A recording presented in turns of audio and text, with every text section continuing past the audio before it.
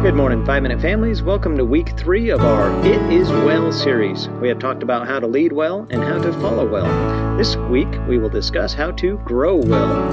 Growing well as a family can be seriously tough. Here's an example. Jim left for a weekend men's retreat. We had a 1.5-year-old and lived in another country at the time. Our son and I hung out at home, because I'm a homebody, but without Papa to break up the days, by the end of the weekend, our son was fussy and I was exhausted and stressed. When Jim got back, he wanted to share all that the Lord had done in his heart that weekend. He had had a mountaintop experience. I wanted to hear it all, but I also wanted him to understand that his absence was difficult for us. I had been in the valley most of the weekend, but of course, our little one just wanted his Papa's undivided attention.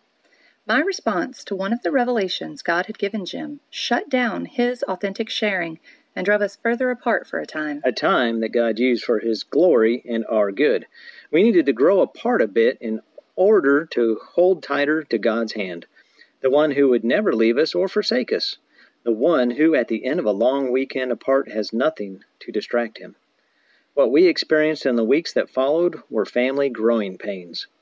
While we are one in God's eyes, and even with our family focus from the beginning of our marriage, we are still individuals who struggle and need God to show up and show off in mighty personal ways. If we had not seen that God was working, we could have been resentful. Well, I was for a bit, but God is God, and He is good all the time. Jim was responsive to the word and leading of the Lord, and that is the key to anyone growing well. Isaiah 43:18 and 19 tell us, "Remember not the former things, nor consider the things of old. Behold, I am doing a new thing. Now it springs forth. Do you not perceive it? I will make a way in the wilderness and rivers in the desert." Now, there are numerous articles out there telling individuals how to grow in Christ. The technical term is the sanctification process.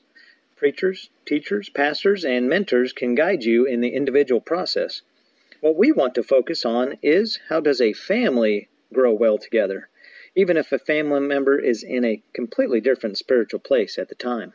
Number 1, pray for each of your family members individually and collectively. We are sure you have noticed that many of our suggestions include prayer. Obviously, it is implicitly indicated in all that a 5-minute family should be doing, but sometimes we point it out because the situation is more delicate.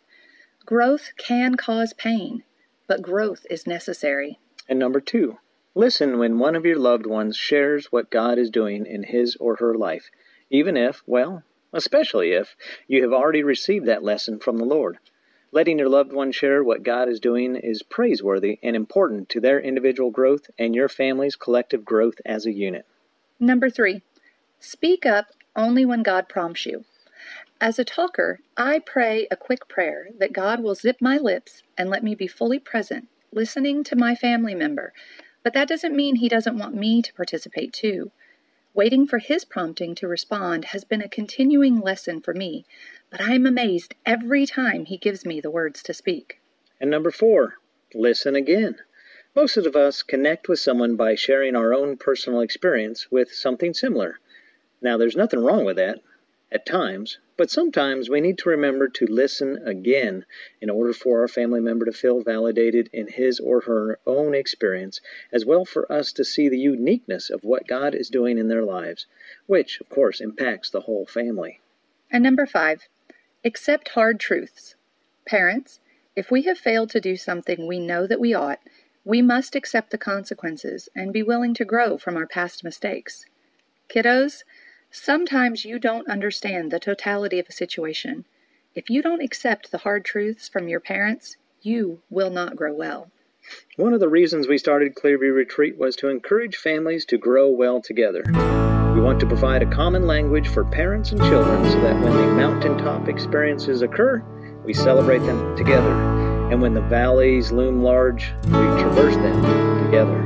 Remember 5-minute families, as God writes in 2 Corinthians 5:17, "Therefore, if anyone is in Christ, he is a new creation. The old has passed away. Behold, the new has come." Please check us out at clearviewretreat.org. We pray that you grow well and be blessed.